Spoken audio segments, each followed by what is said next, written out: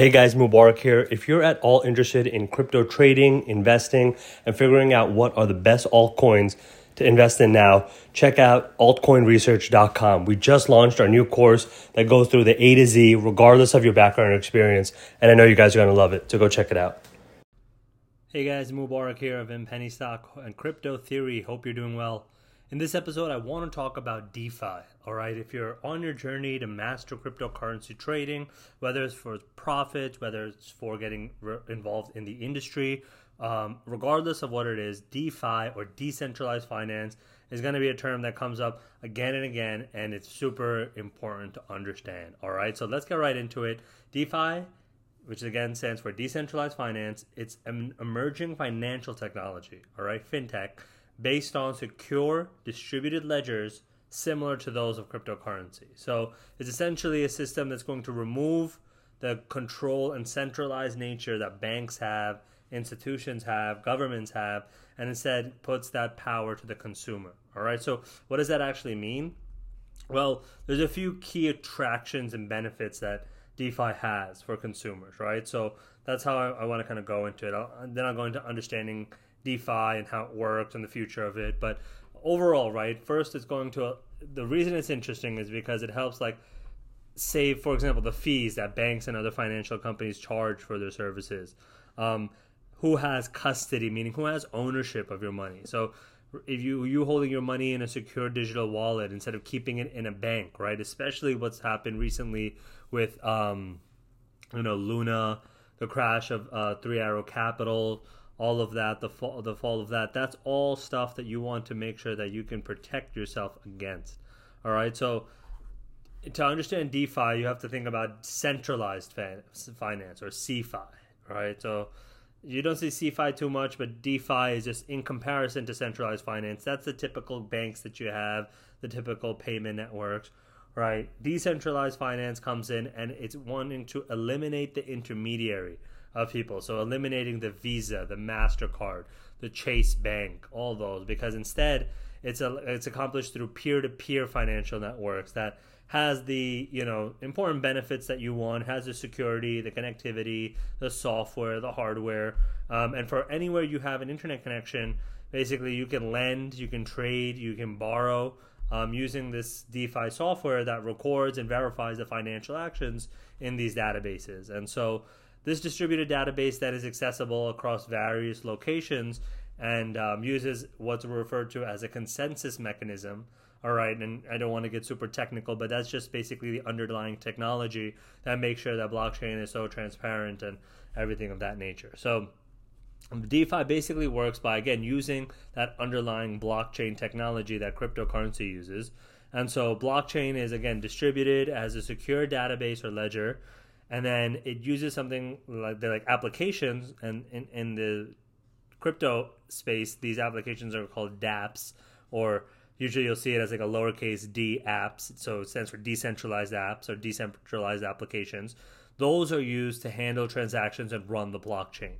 All right, so again, the process from like a back-end technology standpoint is, to understand blockchain as a whole, transactions are recorded in these blocks and then verified by other users, right? Other nodes and other kind of computers and people. So if these verifiers agree on a transaction, then the block is closed and encrypted, and then another block is created that has that information about the previous block within it. And these blocks then are chained together through the information in each preceding block, and that's where the name blockchain comes from. And so the reason it's important and done in this structure is because information in previous blocks can't be changed without affecting the following block. So there's no way to alter the blockchain. And that's where, it brings like the whole secure nature of blockchain as a whole. All right, so some of, like, getting a bit more into DeFi, right? Like the financial products that come from it are like the peer-to-peer financial transactions, or really like the decentralized exchanges that emerge, or DEXs, DEX, decentralized exchange. So these are like self-custodial, programmatic way for cryptocurrency investors to trade, right? And these DEXs, think like Coinbase, Gemini, Kraken, KuCoin, Margex. They allow for users to swap between hundreds of different trading pairs without an intermediary.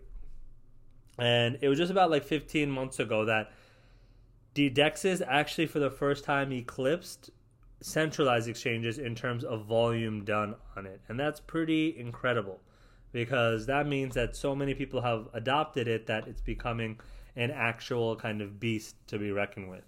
And so ultimately what we're going to see is that the DEX concentration has to probably do with more and more of the centralized exchanges moving away from the style of like liquidity that they usually provide. So what does that mean? Like how much, like one of the main styles that DEXs run on is what's called AMM, Automated Market Makers.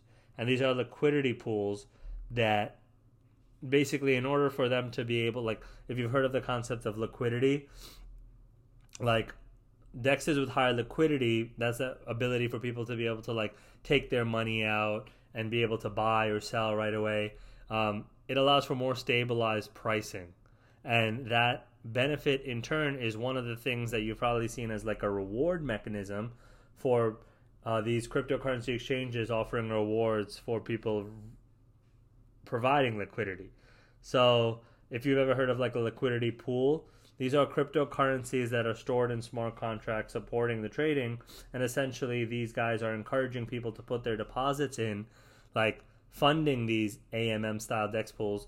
Those are pretty much, you'll become what's called a liquidity provider, LPs.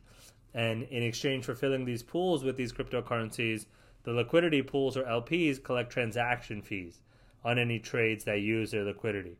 So that's kind of that situation that was occurring of like, okay, you put your money up for yield, or you put your money up and you get this kind of staking or so. That's where that concept comes from, is because they need, those kind of exchanges need to be able to have some type of token or currency in order for it to then be trading it and, you know, having other people get involved with it. So a little bit kind of technical, but the important thing is to understand where DeFi is going, right? So DeFi isn't just providing decentralized options for like active trading. There's also many protocols that lend themselves to like more passive forms of income, which are like, you probably heard again of the staking and lending. And at the core, staking and lending are very similar, right? In both cases, a user is sending their crypto off to a DeFi protocol to hold, and in return, they're receiving like some type of like dividend. It's like a consistent, relatively low risk, but you know, it's actually high risk in a lot of cases, as people saw with the whole crypto Luna Terra crash. And essentially, they get promised like a small percentage of the original investment, think like a savings bank or something, but usually they're offered a higher yield.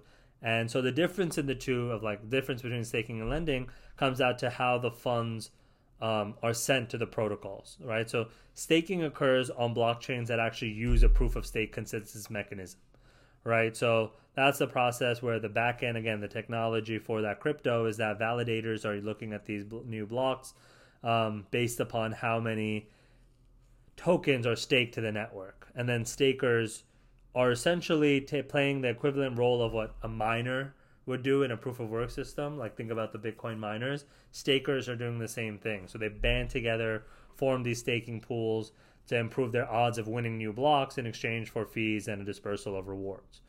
On the other hand, you have like funds sent to lending pools, and that's like straight peer-to-peer loaning, like P2P loans, if you've heard of it, but basically loaned out to borrowers who are looking to trade and invest, and lenders are basically making money on the interest, right? So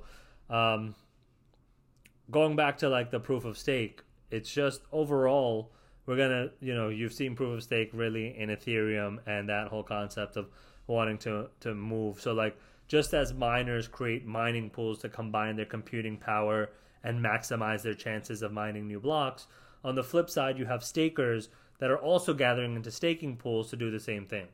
So staking pools make it easier for any holder of any relevant blockchain assets to basically participate in that activity called like validation and earn rewards. And all they really need to do is send their token to the, you know, the liquidity pool, and the pool operator does the rest. So in return, the staker, because you're putting up that risk and locking up your crypto, basically, you receive these tokens in the pool due to the amount of stake tokens that you have. So it's like a reward system it's like a savings account style system, right?